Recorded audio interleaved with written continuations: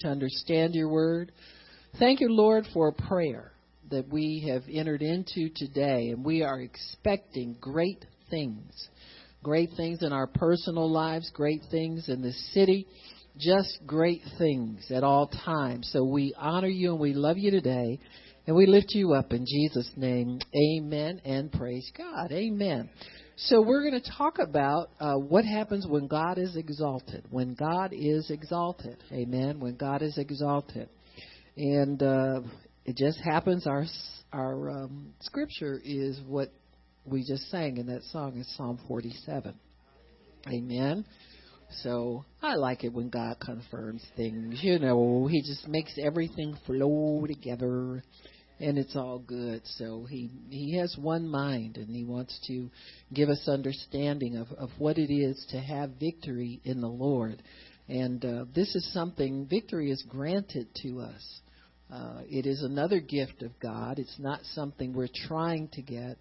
It's something that's already given to us because Jesus has defeated principalities and powers. The Bible says he made an open show of them. Now, back in the day when a foe was defeated at the end of a war, the victor would always take whoever was the leader of the opposing force. They would hand over the symbol of their authority to them. Now, at the end of the Civil War, we know that General Robert E. Lee, who was a general of the Confederate forces, handed over his sword, which is a symbol of his authority, at Appomattox Courthouse in Virginia, gave it over to President Lincoln in symbolically releasing the South from contention with the North so that peace was attained. Back in the day, you didn't allow your enemy really to live. And so what happened was people would, if there was an enemy that was defeated, they would give them symbolically their surrender, but also they surrendered themselves physically to them, and that defeated enemy would be paraded through the streets, and everybody would applaud their defeat. And that's what Jesus did to Satan. He made an open show of him. Amen. Amen.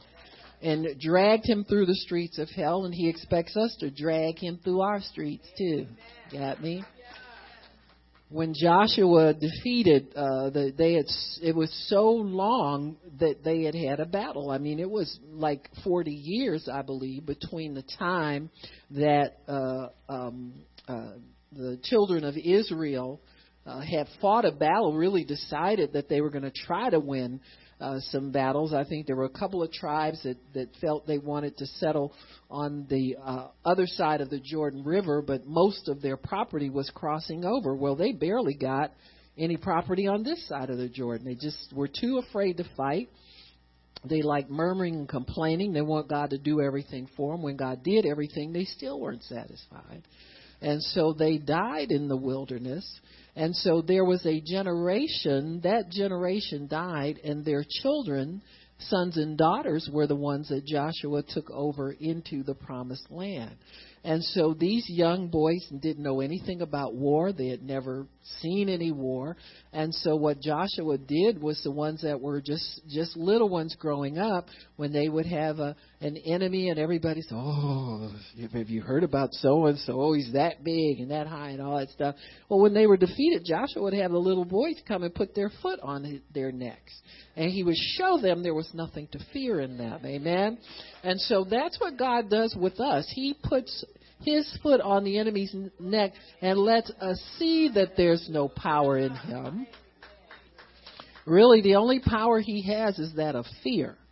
And if we abide in fear, then God has no delight in us, the Bible says. He wants us to be people who are fearless, unafraid, victorious. Because, in fact, when they would have war, one of the instruction was, if you're scared, stand up, go home.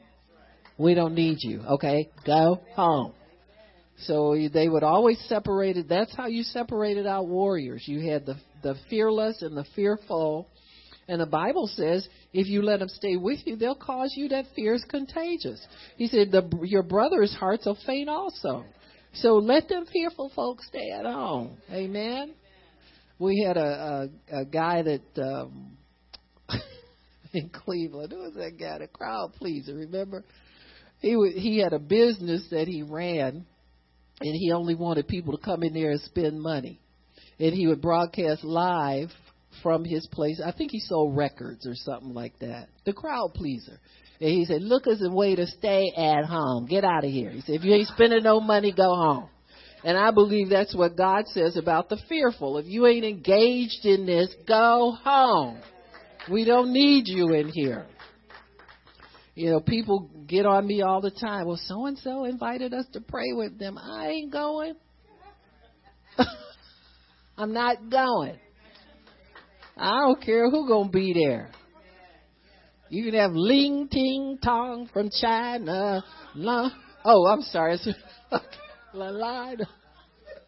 Oh, I'm sorry. Wrong meeting. This is an AA? No, I'm sorry. Sorry about that. But, you know, I don't care who coming. I ain't going.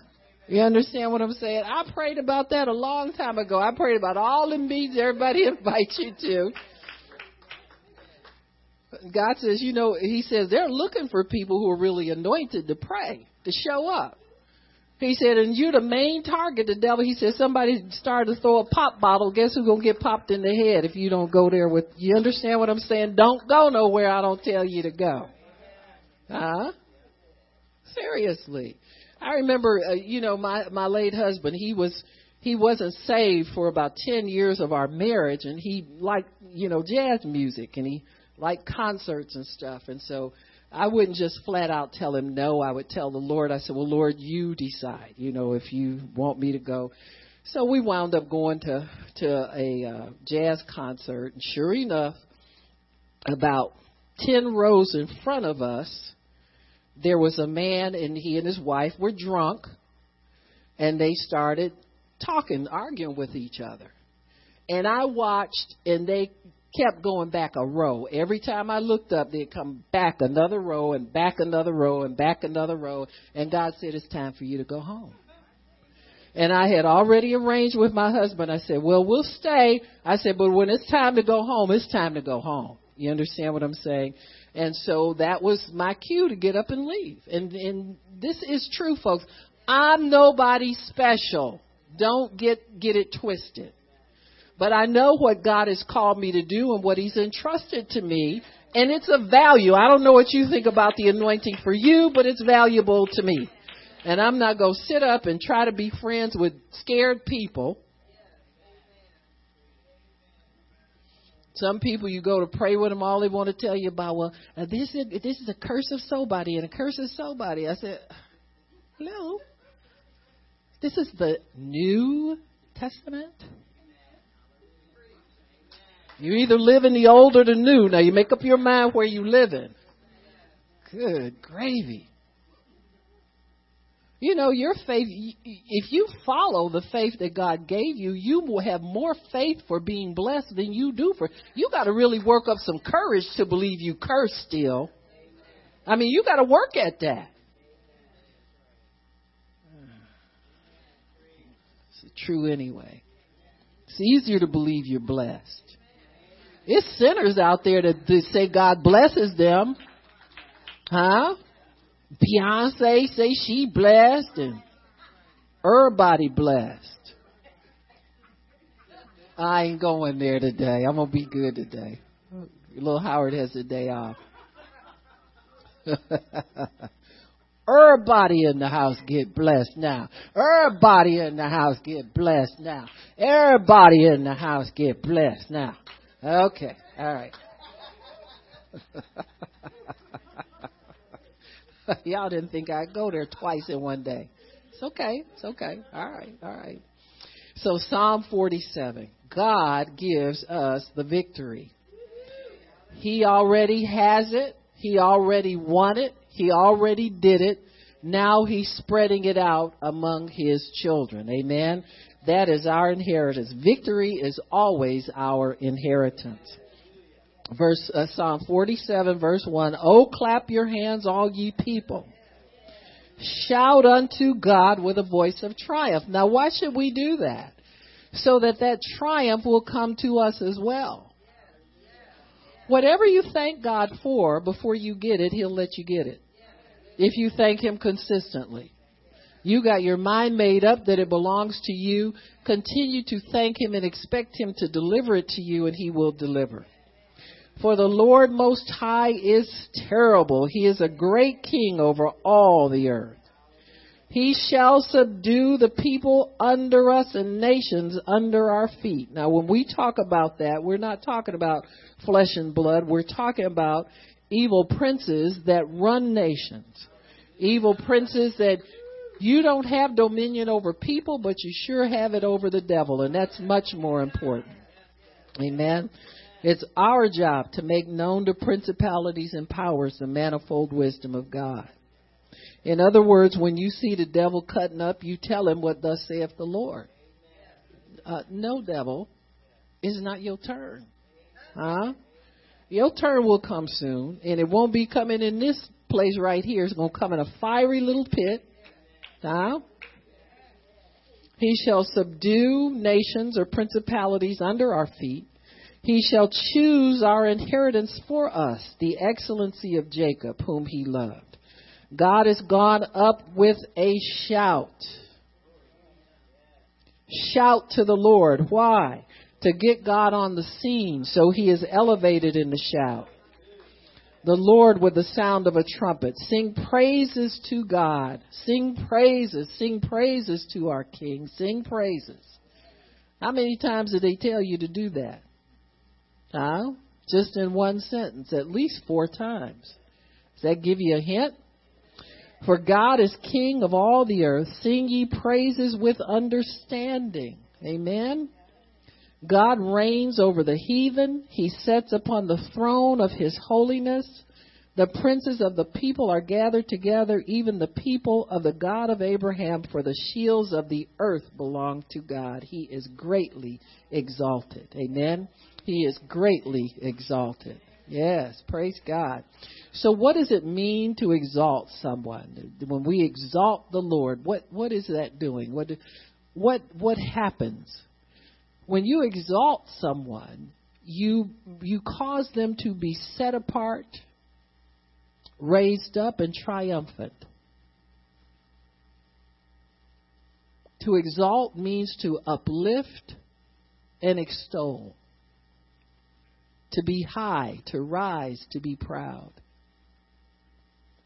To exalt God means to set Him on His proper throne, to set Him in His proper place.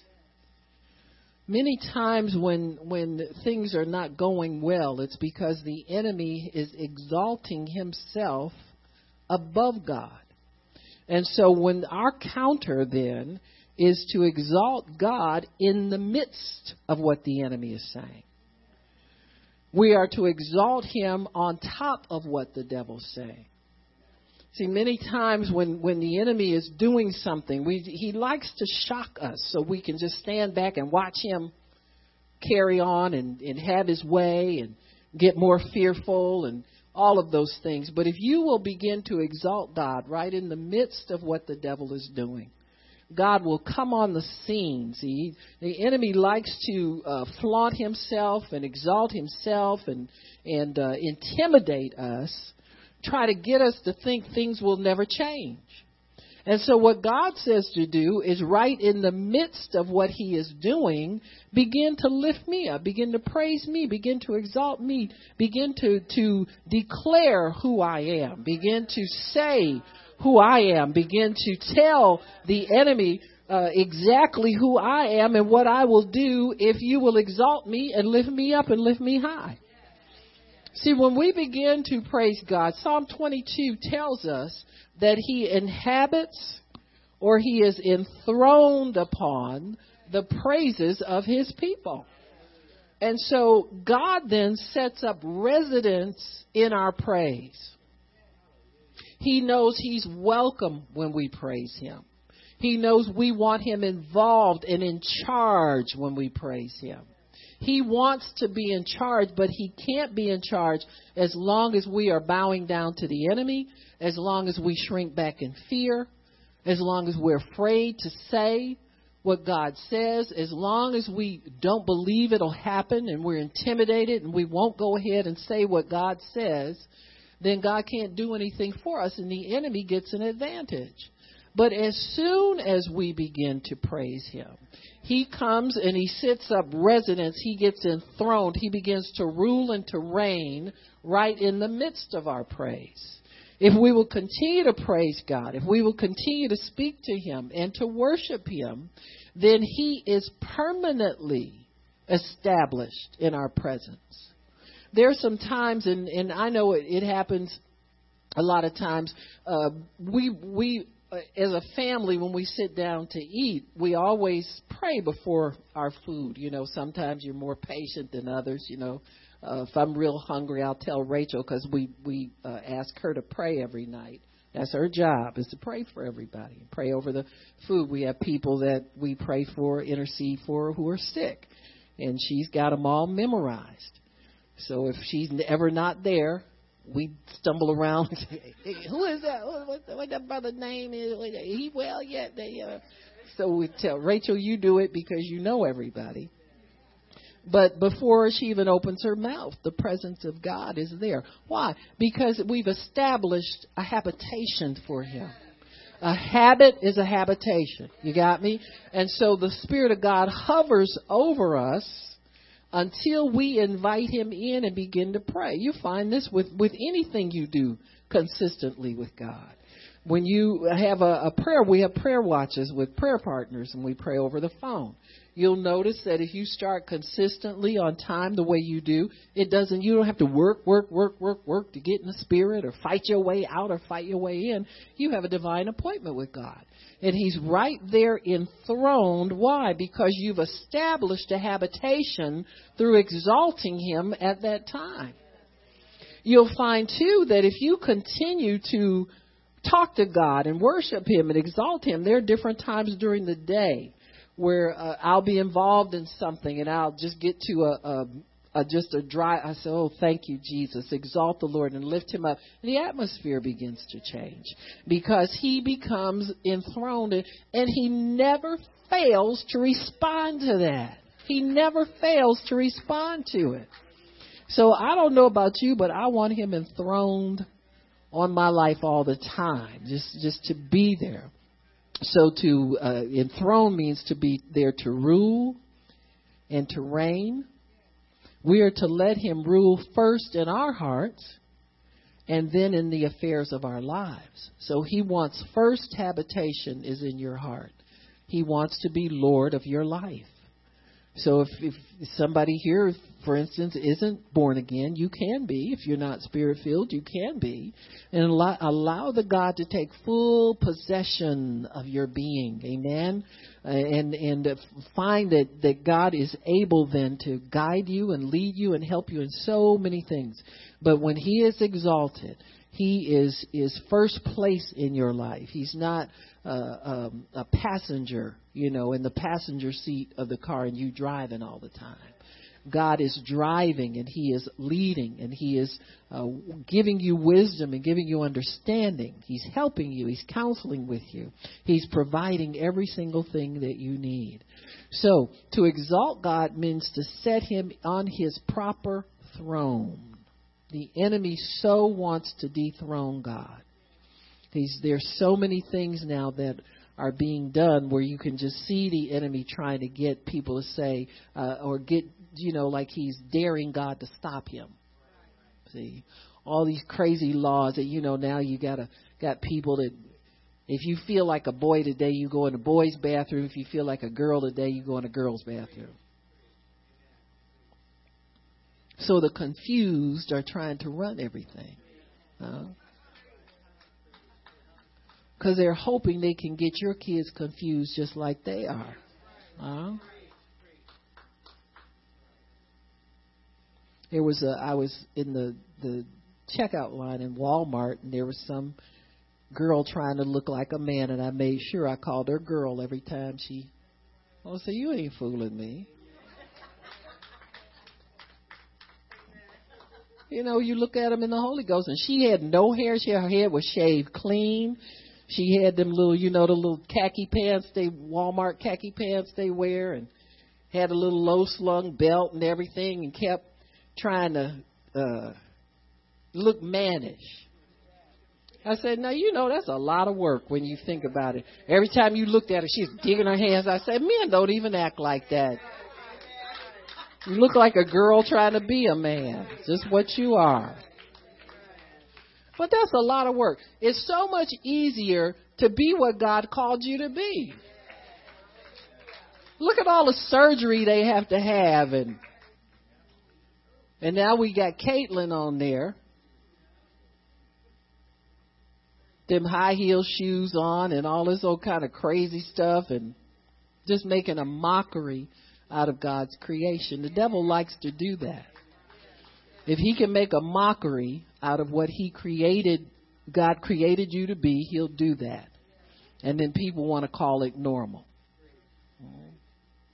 So we have to understand that the enemy is trying everything he can to flaunt his evil in God's face and dare the people of God to say something about it. Amen.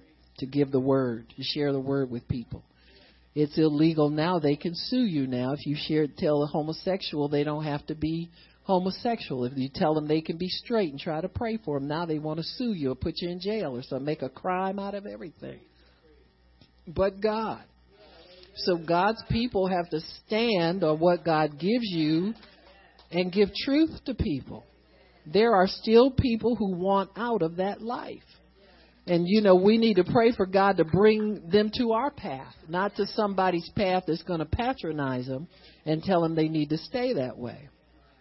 And don't be fearful when God gives you words to say. You just spit them words out of your mouth and let God's word settle everything. Amen. So to exalt God, we said, means to set him on his proper throne through worship, and then to listen for his word, and then obey what he says. And that's how we get our victory. Amen. So this Psalm 47 really is a psalm of victory, and a psalm that will help you to understand the instructions for how to assume your victory in God. First, through worship, you exalt God and put him first. Then listen for his word, for his voice of instruction. Third, obey what he says. And fourth, exalt him, because you know for sure that your victory is there. You don't wait until you get something to thank God for it. Amen. You thank him for it. When God gives you his word, that's where the thanksgiving comes. Once that word settles in on you and you have your answer, that's when you begin to thank God.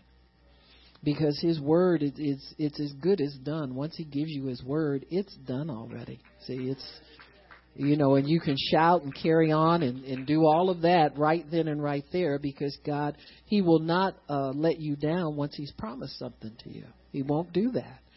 He's not, the Bible says he's not a man that he should lie. So God does not deal in deception. Why would he promise us things and then not give them to us? See, that would make him a liar, and that would make him a God who is frivolous or doing things in trickery or deceit. We don't serve that kind of God. Your God is not like that. So he will not disappoint you, but you got to obey him. You just can't do what you want to do and get the benefits of God. You have to live an obedient life to God. When Israel exalted God, they always won. Always. When they did what God told them to do, they won.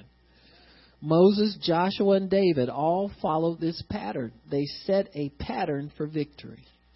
The pattern is, let God be exalted and enthroned on your praise and on your worship. Then listen for his strategy and his instruction. Never diminish God by exalting the problem. And you'll tell, sometimes you can tell when, like I've had people come to the altar and, you know, for prayer, and I'll say, well, what can I pray for you for? And if they go on too long about how bad it is and how much they suffer, you can feel the anointing going. And, that's when you tell them, okay, I got it. Let's just believe God now. And, that kind of thing. And you'll find the anointing go up again. So God responds to our words. He responds to the spirit behind our words. To exalt the devil and talk consistently about how bad it is and what he is doing means you're taking God off the throne and you're putting the devil up there. Well, how you mean to tell me I can't ever say anything? If you can help it, don't. You understand what I'm saying? I mean, seriously. Say as little as possible about how bad things are. Sometimes you'll hear people, they want to impress you with how much they suffer. Well, Jesus bore that. What are you suffering for? He took that already in your place. And so he wants you to come to him believing that he will take that away from you. You're not getting any points from God by suffering. Especially the things that are already done for you. It's easy things like your salvation and your healing and your deliverance. All those things, that the price has already been paid for that. And so you're not really now there is a place where suffering is appropriate for the Christian. If it hurts you not to cuss somebody out and they slap you in the face, that's suffering. Do that. You understand what I'm saying? Because what you're doing is obeying what God has instructed us to do and not return evil for evil or something like that. Sometimes you may have to endure some things until your answer comes. But that's different totally than suffering physically in your body when Jesus has taken that pain away from you already. Amen. And not seeking him for a remedy and for your relief. So always seek God for your remedy and for your relief. I have a friend we're praying for, and sometimes that person will sound encouraged and, and their little messages they send are very uplifting. Next thing they're complaining about everything. And so you can imagine trying to get a healing in an atmosphere that's going back and forth all the time. So God, once we enthrone him, he likes to stay in charge because he's God. So keep your confession such that edifies God. Keep your confession such that keeps God on the scene and allows him to rule and reign. He will not take a second place. He will not take a back seat. If he's going to be there, he's going to be there in full force and full power. He's not sitting there waiting for his turn to do nothing. You got me? He'll just leave. You got me? And take the party with him, if you know what I mean. And so we have to really, really understand what keeps God's presence around. You want to keep his presence around because that encourages you in your victory. It encourages you to think victorious. It encourages you to expect victory. It just is an encouraging atmosphere to be in where the presence of God is very, very close to us. So there is a pattern for victory, exalting the Lord, listening for his word, obeying what he says, and exalting him. We do that when we come together, when we have these meetings here. We are here to get instruction from God. Other than that, we would just print a program and do them A and B. I don't even know what them things are. The A and B selections on the, the program, the religious program they print out. It's already printed.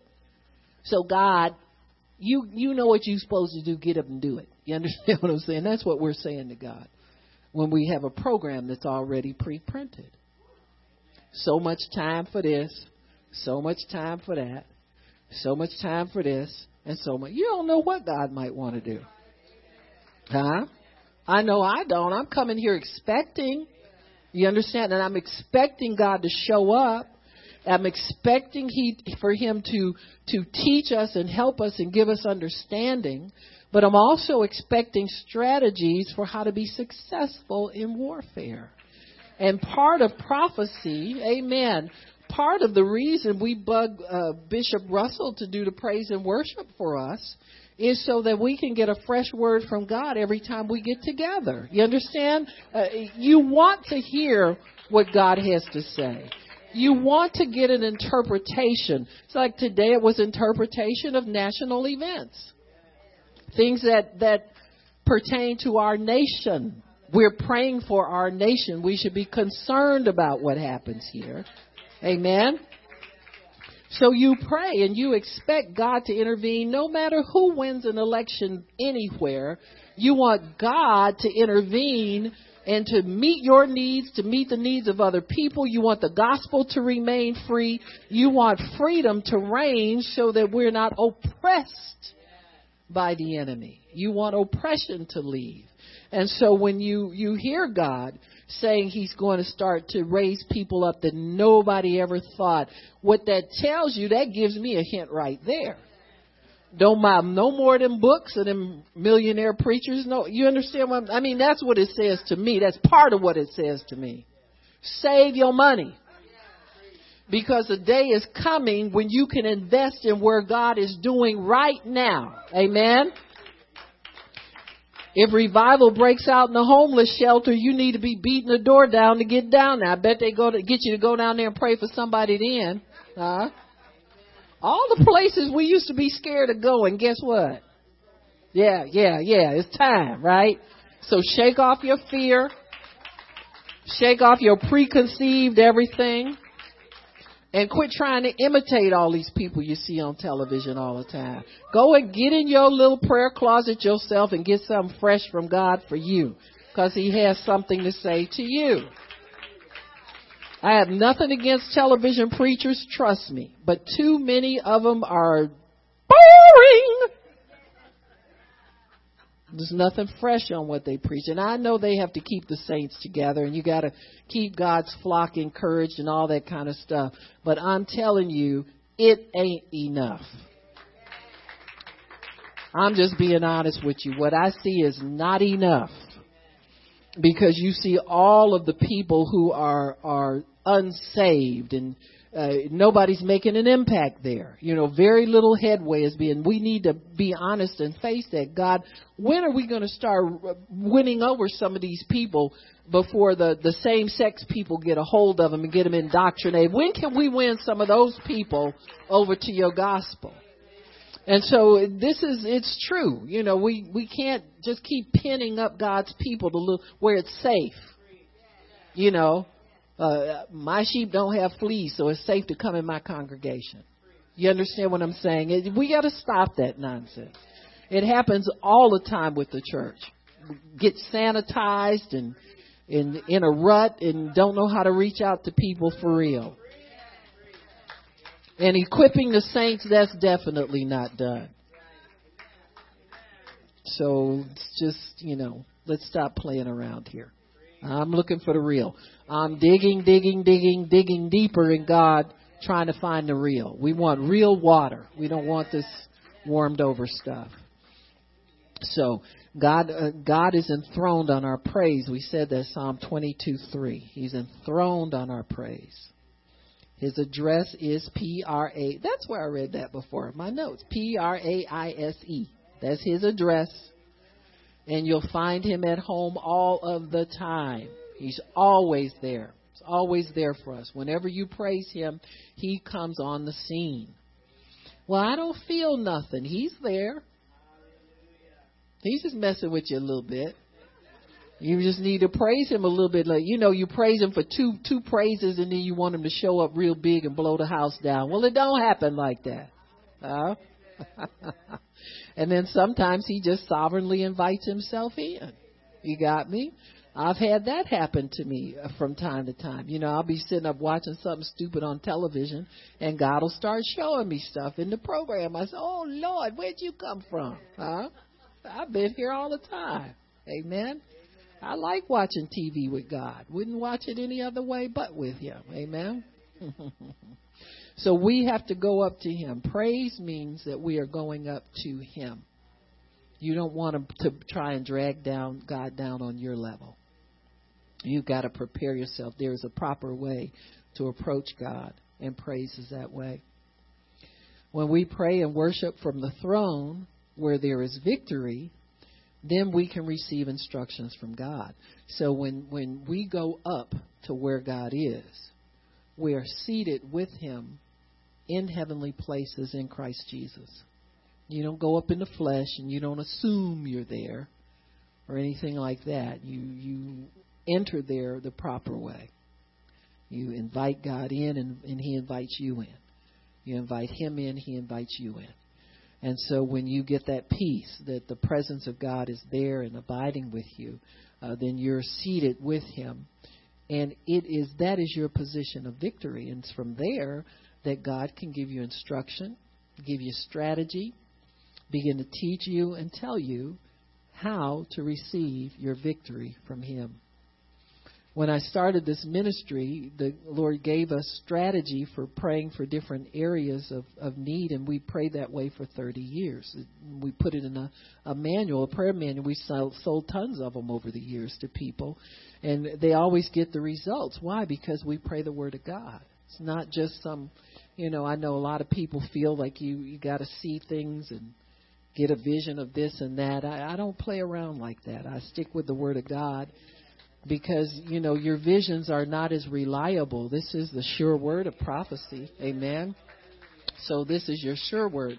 I think sometimes God can use visions, but they really just confirm or more or less give you a second witness for what you speak or what you say or something like that in prayer. Your best confirmation is when that prayer comes to pass, though. Tell you that much. So I don't get excited about, I was in the spirit and I saw so-and-so sitting on the city of Detroit. Did you see Jesus up there? Because I can tell you what, we put him up there when we praised him and we prayed the other day. And I'm sure you saw Jesus up there because he is Lord of Detroit. You got me? You just... I'm all for taking down the strong man, but we got to make sure we have valid instructions. You know what I'm saying? It's got to be real. It's got to work. So, and once you're enthroned with God, you can trust him to direct and guide your prayer.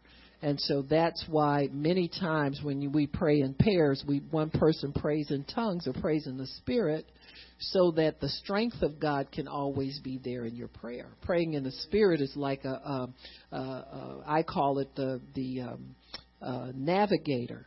It navigates you through the realm of the Spirit, because in English you wouldn't know what to say and what to pray anyway, just in English. And so the praying in the Holy Ghost is the perfect way to pray, and so you can navigate your way into the realm of the Spirit and take down these things that are opposing us.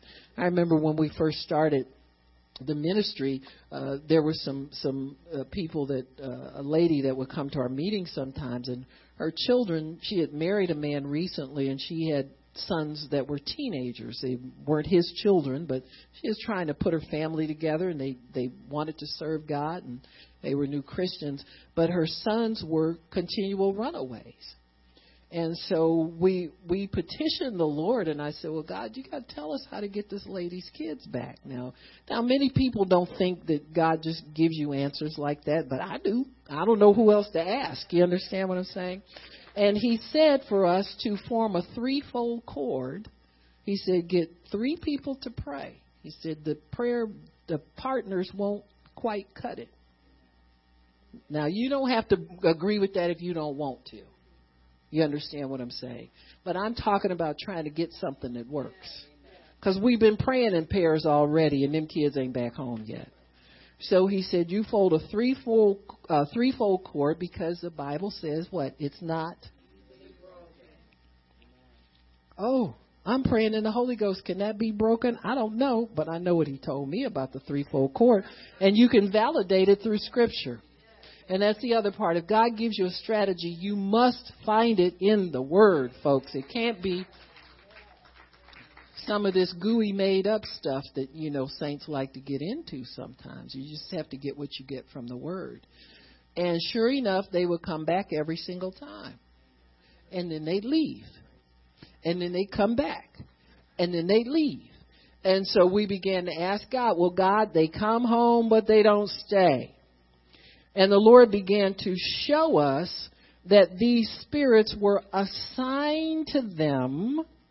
And so he began to tell us what spirits to tell to let go of them.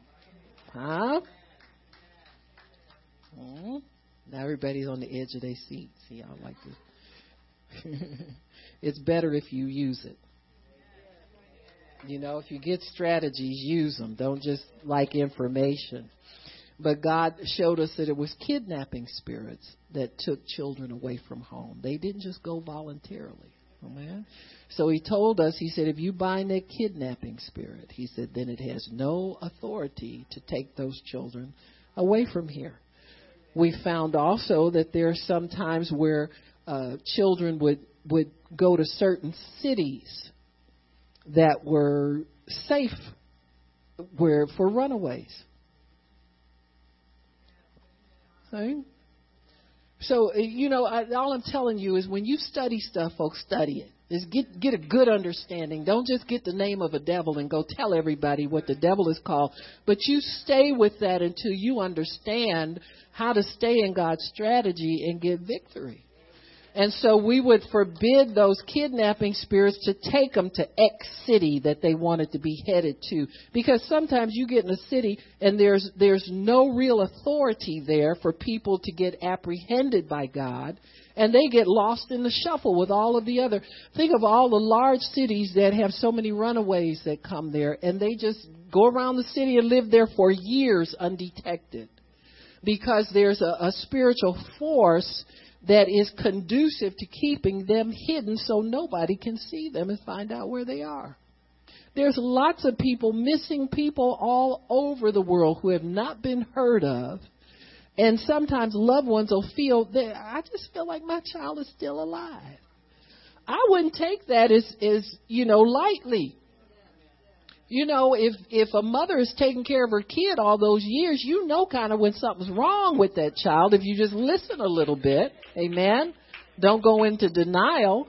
But if your heart is really for that little girl in California, J.C. Dugard was her name. That man had her in his backyard out in a shed for over 15 years. The mother said that whenever she said, I would just pray for her. And she said, some nights I would just, before I go to bed, J.C., where are you? Just tell me where you are. She still had hope that her daughter was alive. She knew she was alive somewhere. And so you can't ignore those things. But there are places where people can go and never be heard of again, and they're living in plain sight, you see, because the enemy has helped them to get where they got. You don't just get up and go do nothing. You get help from one kingdom or the other. And so God's kingdom wants to break that up and bust that up and bring children back to their rightful homes. You don't have to fear that. You just go into the realm of prayer and get an understanding from God and a strategy for how to get victory. You don't want to just get close. You want that kid home again. Amen. And so we have to think that way. We have to understand that. I know sometimes the enemy make us suspicious because I would think to myself, I said, well, God, maybe their home isn't, what does he say? He said, that's not your business. Your business is to get them back home. It's my business to take care of what that home is like when they get there. You understand me? So you just back away. Amen. Take care of what's your business. You take care of what belongs to you first and let God handle the rest of it. Amen. I don't care how bad the home is. If God says bring them back, you bring them back. He'll take care of it once they get there. Amen. It's not for us to judge those things. So praise God. So whatever we need to obey, God will give us a strategy. And this is a strategy for us to carry through and for a strategy for us to obey so that we can receive our victory. You can receive whatever it is that the enemy has stolen from you, trying to steal. Maybe you gave it away. Maybe you in ignorance. I don't care what it is. If your heart longs for it and God's put it on your heart to have these things, then you pray. But you do need a strategy. So why don't we go to Joshua chapter 3, and I'll show you. I'm not going to go in a lot of detail about it, but a simple strategy. And this is how God operates, folks. This is not a guessing game. This is not something where you got to go and ask 15 different intercessors and all that kind of stuff, how they did things or whatever. If God needs to give you help, he'll bring you to the right help. Now, I'm not against help at all. but I think it should be help directed by God, and people that really know God and can get things done. Go ask the intercessor or the person or the prophet that makes you scared, and usually you can get your right answer. That's what I used to always say. Go to the one that make you nervous. They probably know God real good. But anyway, it's a prophet joke. But anyway, I'm just gonna read on here.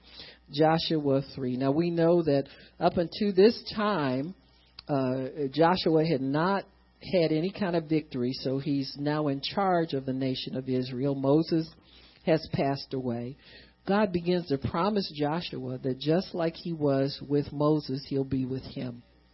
And that's so reassuring. When God calls you to ministry, he doesn't like Brother Copeland or Joel Osteen any more than he likes you.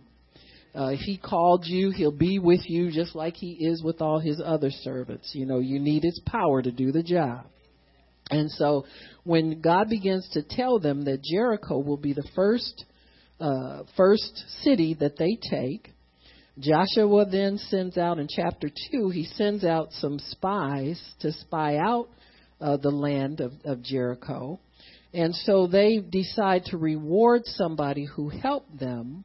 Rahab, they decided to reward her with a salvation of her whole household.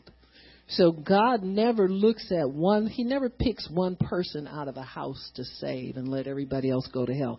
If he saved you, he's come for your whole household. Amen. You just happen to be the first one to hear him. And so it's up to you to hold on to faith for everybody else in that place, in that situation. Amen. So they give Rahab instructions of how to make sure that her salvation of her household is secure. They tell her to tie a scarlet ribbon representing the blood of Jesus, that the enemy cannot cross that bloodline. He said, because we're going to come back and we're going to destroy this whole city, loot everything, probably kill up everybody, but we won't harm your household if we see this. This is the one thing consistent about God. You got to show him your faith.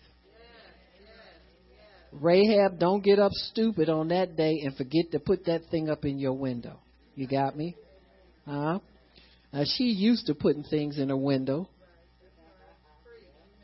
Well, that's what hoes do. Amen. They put the open for business sign up there. So Rahab, you ain't working that day. Hello? Take that, whatever else you put up there, don't put that in the window that day, but put this scarlet thread up there that day. Got me? This is your day off. So, anyhow. Okay, I'm going to keep going. Anyhow, she probably glad, too. You understand what I'm saying? She glad to retire and live.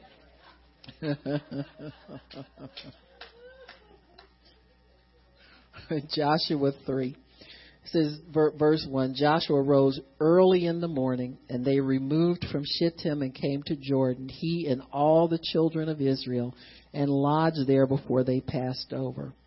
It came to pass after 3 days that the officers went through the host, and they commanded the people, saying, when you see the ark of the covenant of the Lord your God, and the priests and the Levites bearing it, then you shall remove from your place and go after it. Yet there shall be a space between you and it, about 2,000 cubits by measure. Don't come near to it, that you may know the way by which you must go, for you have not passed this way before. This is a strategy for people who stand for God, warriors for God, whatever. Always proceed. If you know anything about serving God, and you know anything about how God moves in people's lives, God will give you enough faith to take one step and not have you go lunging and charging over into. That's what frustrates people about God sometimes. I've been praying all this time and don't seem like I've gotten it. You're making progress. If you're believing God, you're making progress. It's just that you have not passed this way before. I don't care how old you are in the Lord, how long you've been in the church, how long you've been saved. This is a new thing. Every battle is a new battle. Every battle is a new strategy. Every prayer is a new positioning in God. You have to treat it like a holy thing and a sacred thing and cautiously move forward at God's leading. Don't get ahead of God. That's what he's telling them. He's saying there's a space between you and the leadership. There's a space between you and the priest. There's a distance between you, and allow their anointing to go and pave the way for you, and then you can follow safely at the pace God has called you to move. People don't understand this. I see people, all these prophets and apostles and, everywhere now. They're coming out of the woodworks. Why?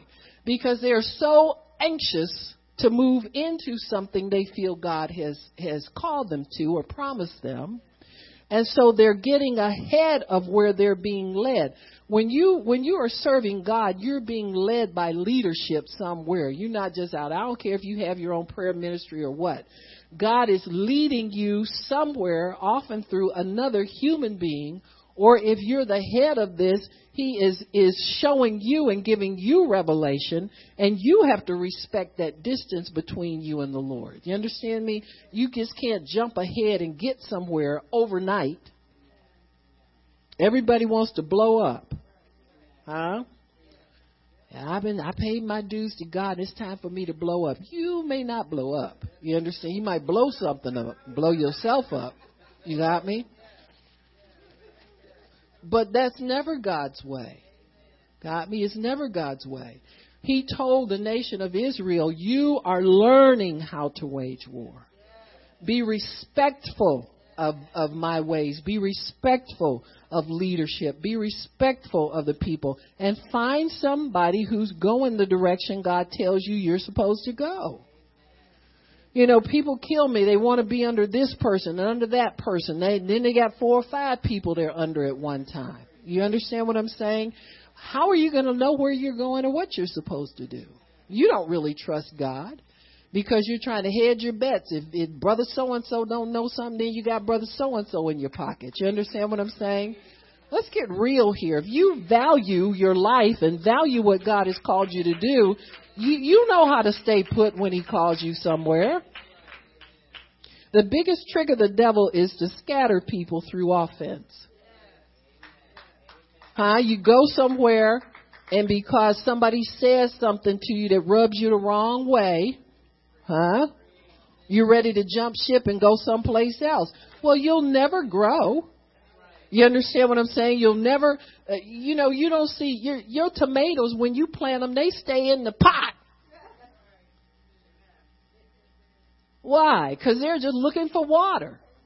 You ever notice roots will grow wherever water is? If the water is down in the bottom, they go straight down. If it's over to the side, they go out that way. Roots tend to look for water, what feeds and waters them and washes them.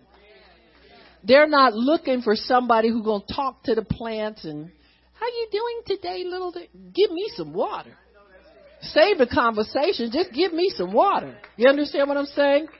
And so some people never stay long enough to get watered. They go to church for like a social club. That's, where the men at, where the women at. They're there for the hookup, the Holy Ghost hookup, I guess. I don't know what they think. But when God would send me places, I stayed. He didn't have to send me to 4 or 5 different places before I knew I was supposed to be there. It's very simple. You can pray and just go ahead and go there and submit. But go where you're getting fed. Go where your spirit is watered. Don't go where you had enough of that social stuff. Go join a sorority or something if that's what you want. But when you want God, you're going to have to endure hardness like a good soldier. Amen? You might run into some people that you don't take to. Well, they don't take to you either, so I consider it okay. Amen? Let's just be real here, folks.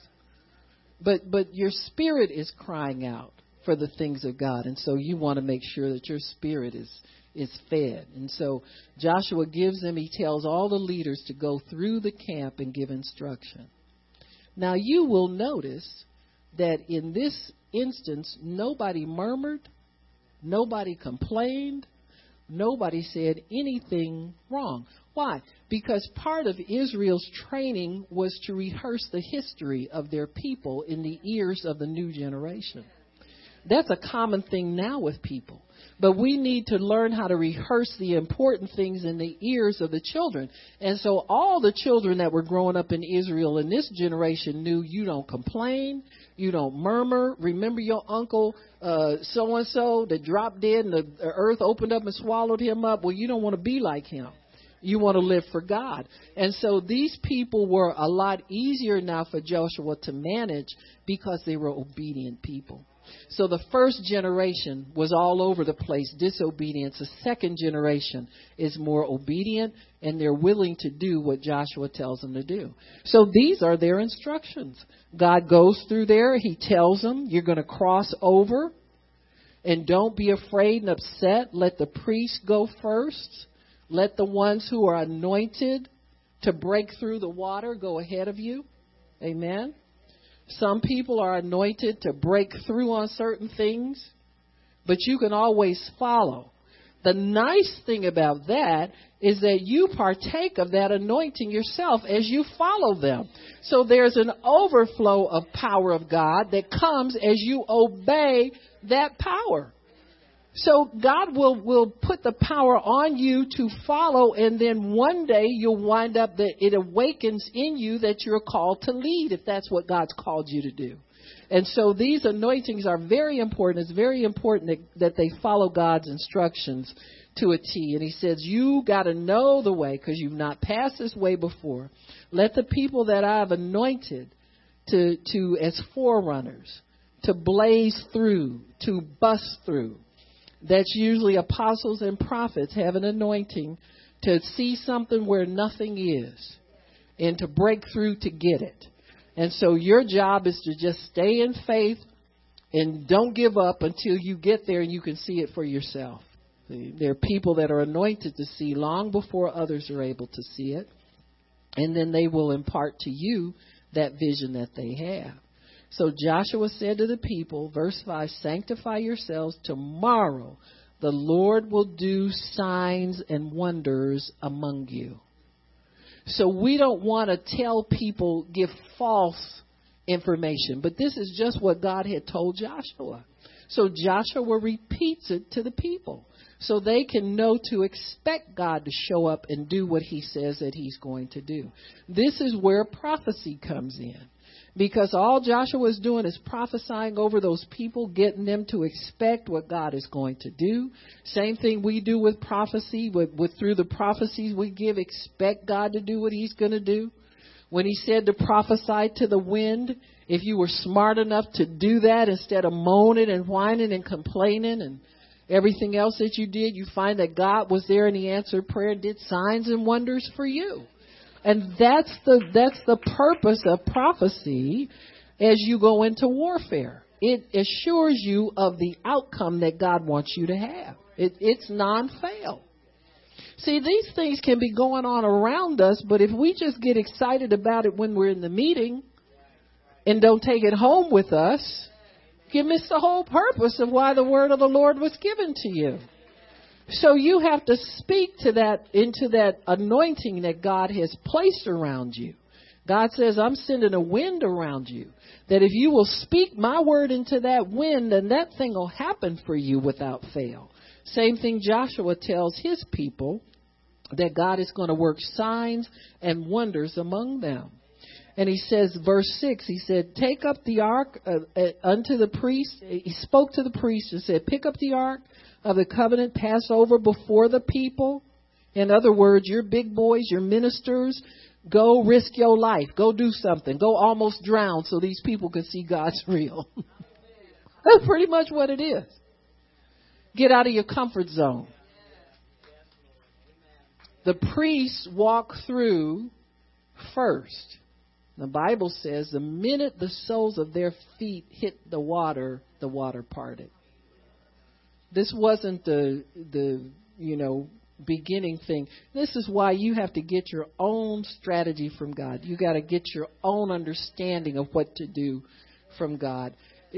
In Moses' day, God parted the Red Sea, and the water stood upright in a heap all night long before they crossed over.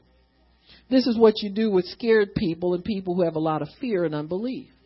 You let them get comfortable. By the time that those Red Sea was parted, everybody there was comfortable. Well, it looks like I can probably make it through before the waters come in again. Natural sight. We are people who walk by faith and not natural sight. So Joshua's people are not going to get the same kind of treatment that first generation got. They're not going to be babied into obeying God. They're going to have to use their faith now as warriors and step into it. But they do get a little bit of parting because there's a space between them and the priest just in case. You see the mercy of God? That space between there was God's mercy telling them, you're not going to have to put your lives in jeopardy. I'm not going to kill nobody's going to drown crossing this river. And so when he said to Joshua, verse 7, he said, this day I will begin to magnify you in the sight of all Israel, that they may know that as I was with Moses, so I will be with you. In other words, you ain't no counterfeit. You got me? I ministered on my Facebook post about apostles, the signs of the apostles, signs, wonders, and mighty deeds. Didn't get a lot of people liking it, but you got to say what God tells you to say. That's just the truth. So if you put your title away until you pay the price for the real anointing to show up, so that you won't be out there another one just talking about what God called you to do, you'll be really doing it. No, we don't want people that don't do it. I hate that. It just, to me, it's an embarrassment to God. It's taking his people lightly. It's taking God lightly. It's playing games with God. I just don't like that kind of nonsense. Put your title in your pocket until a miracle shows up. You know what I'm saying? Then we'll all know. You don't need a title then. They'll follow you like everything. So he says, the Lord said to Joshua, I'll begin to magnify you. Verse 8, and you shall command the priests that bear the ark. Command the priests that bear the ark. Command the priests that bear the ark. True leaders don't beg nobody to come to their church. You just go ahead and do what God tells you to do. If somebody's called to follow you, they'll follow you. If they don't, it won't. It says, you shall command the priests that bear the ark of the covenant, saying, when you are come to the brink of the water Jordan, you shall stand still in the midst of that water. Somebody's got to test the waters to make sure you have control over them. When you're a leader in God's army, you have to have control over certain things. You have to get the authority, the keys of authority in your hands so that your work will be accomplished. You can't just be sitting up, say, we oughta, we shoulda, we do. You've got to have that authority. You got to know the command there. And he says, stand still in the Jordan. And Joshua said to the children of Israel, come here and hear the words of the Lord. He wants everybody to hear God for themselves. No more telling tales and no more, not paying attention to God. Come here and stand still and listen to what God's called you to say, to do. And he says, come here and hear the words of the Lord your God. And Joshua said, hereby you shall know that the living God is among you, and that he will without fail drive out all enemies from your face. In other words, the devil don't tell you that he's, your kid is not capable. Your kid can't do this. Your kid, he don't tell you that stuff. Amen. You're going to know that God is with you. You're going to drive out all those enemies that are trying to destroy you, destroy your family, destroy your household. He'll drive them all from in front of your face. He says, look, the ark of the covenant of the Lord of all the earth. You got the right one now, baby. I want the God of the whole earth. Not part of something and not a semi-God. I want the whole thing. He's the God of the whole earth. So nothing's too hard for him. And so this is his working plan. God gives you a working plan. When he's enthroned on your praises and you talk to God, he'll give you a working plan for what he's going to do. For us, our working plan is to once monthly come together and pray for this city. This meeting is devoted 100% to praying for Detroit and praying on a regular basis. This isn't an annual get together and call all these people that don't know how to pray, don't know God.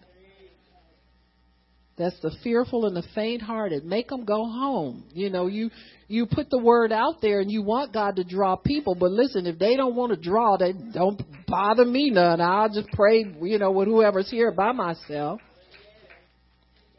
And so Joshua has this working plan. He has a working plan. He says, the Lord of all the earth will pass over before you into the Jordan, and therefore take 12 men out of every tribe. And it shall come to pass as soon as the soles of the feet of the priests that bear the ark of the Lord of all the earth shall rest in the waters of Jordan, the waters will be cut off from above and below. So Joshua has already seen frame by frame what's going to happen. God gave him that vision, see? And the only thing next to do is get up and obey it. You don't need 15 fleeces and 15 confirmations. You have an unction right now to obey you. The Lord of hosts had already appeared to Joshua and told him that he was with him. He said, who are you for us, our enemies? He said, neither one, you with me. You understand? If you side up with, I'm in charge here, Joshua. So I have come to lead you over into your victory.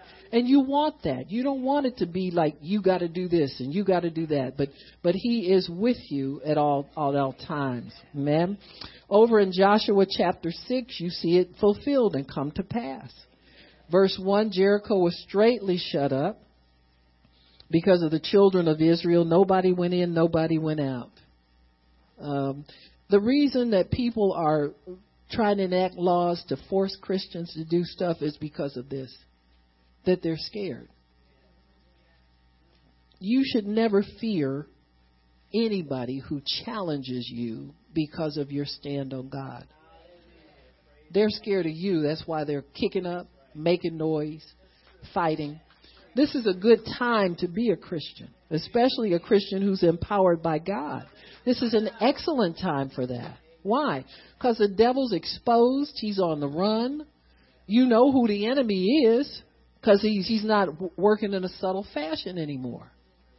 You understand what I'm saying? People, when people start outing themselves as though you didn't know already, understand what I'm saying?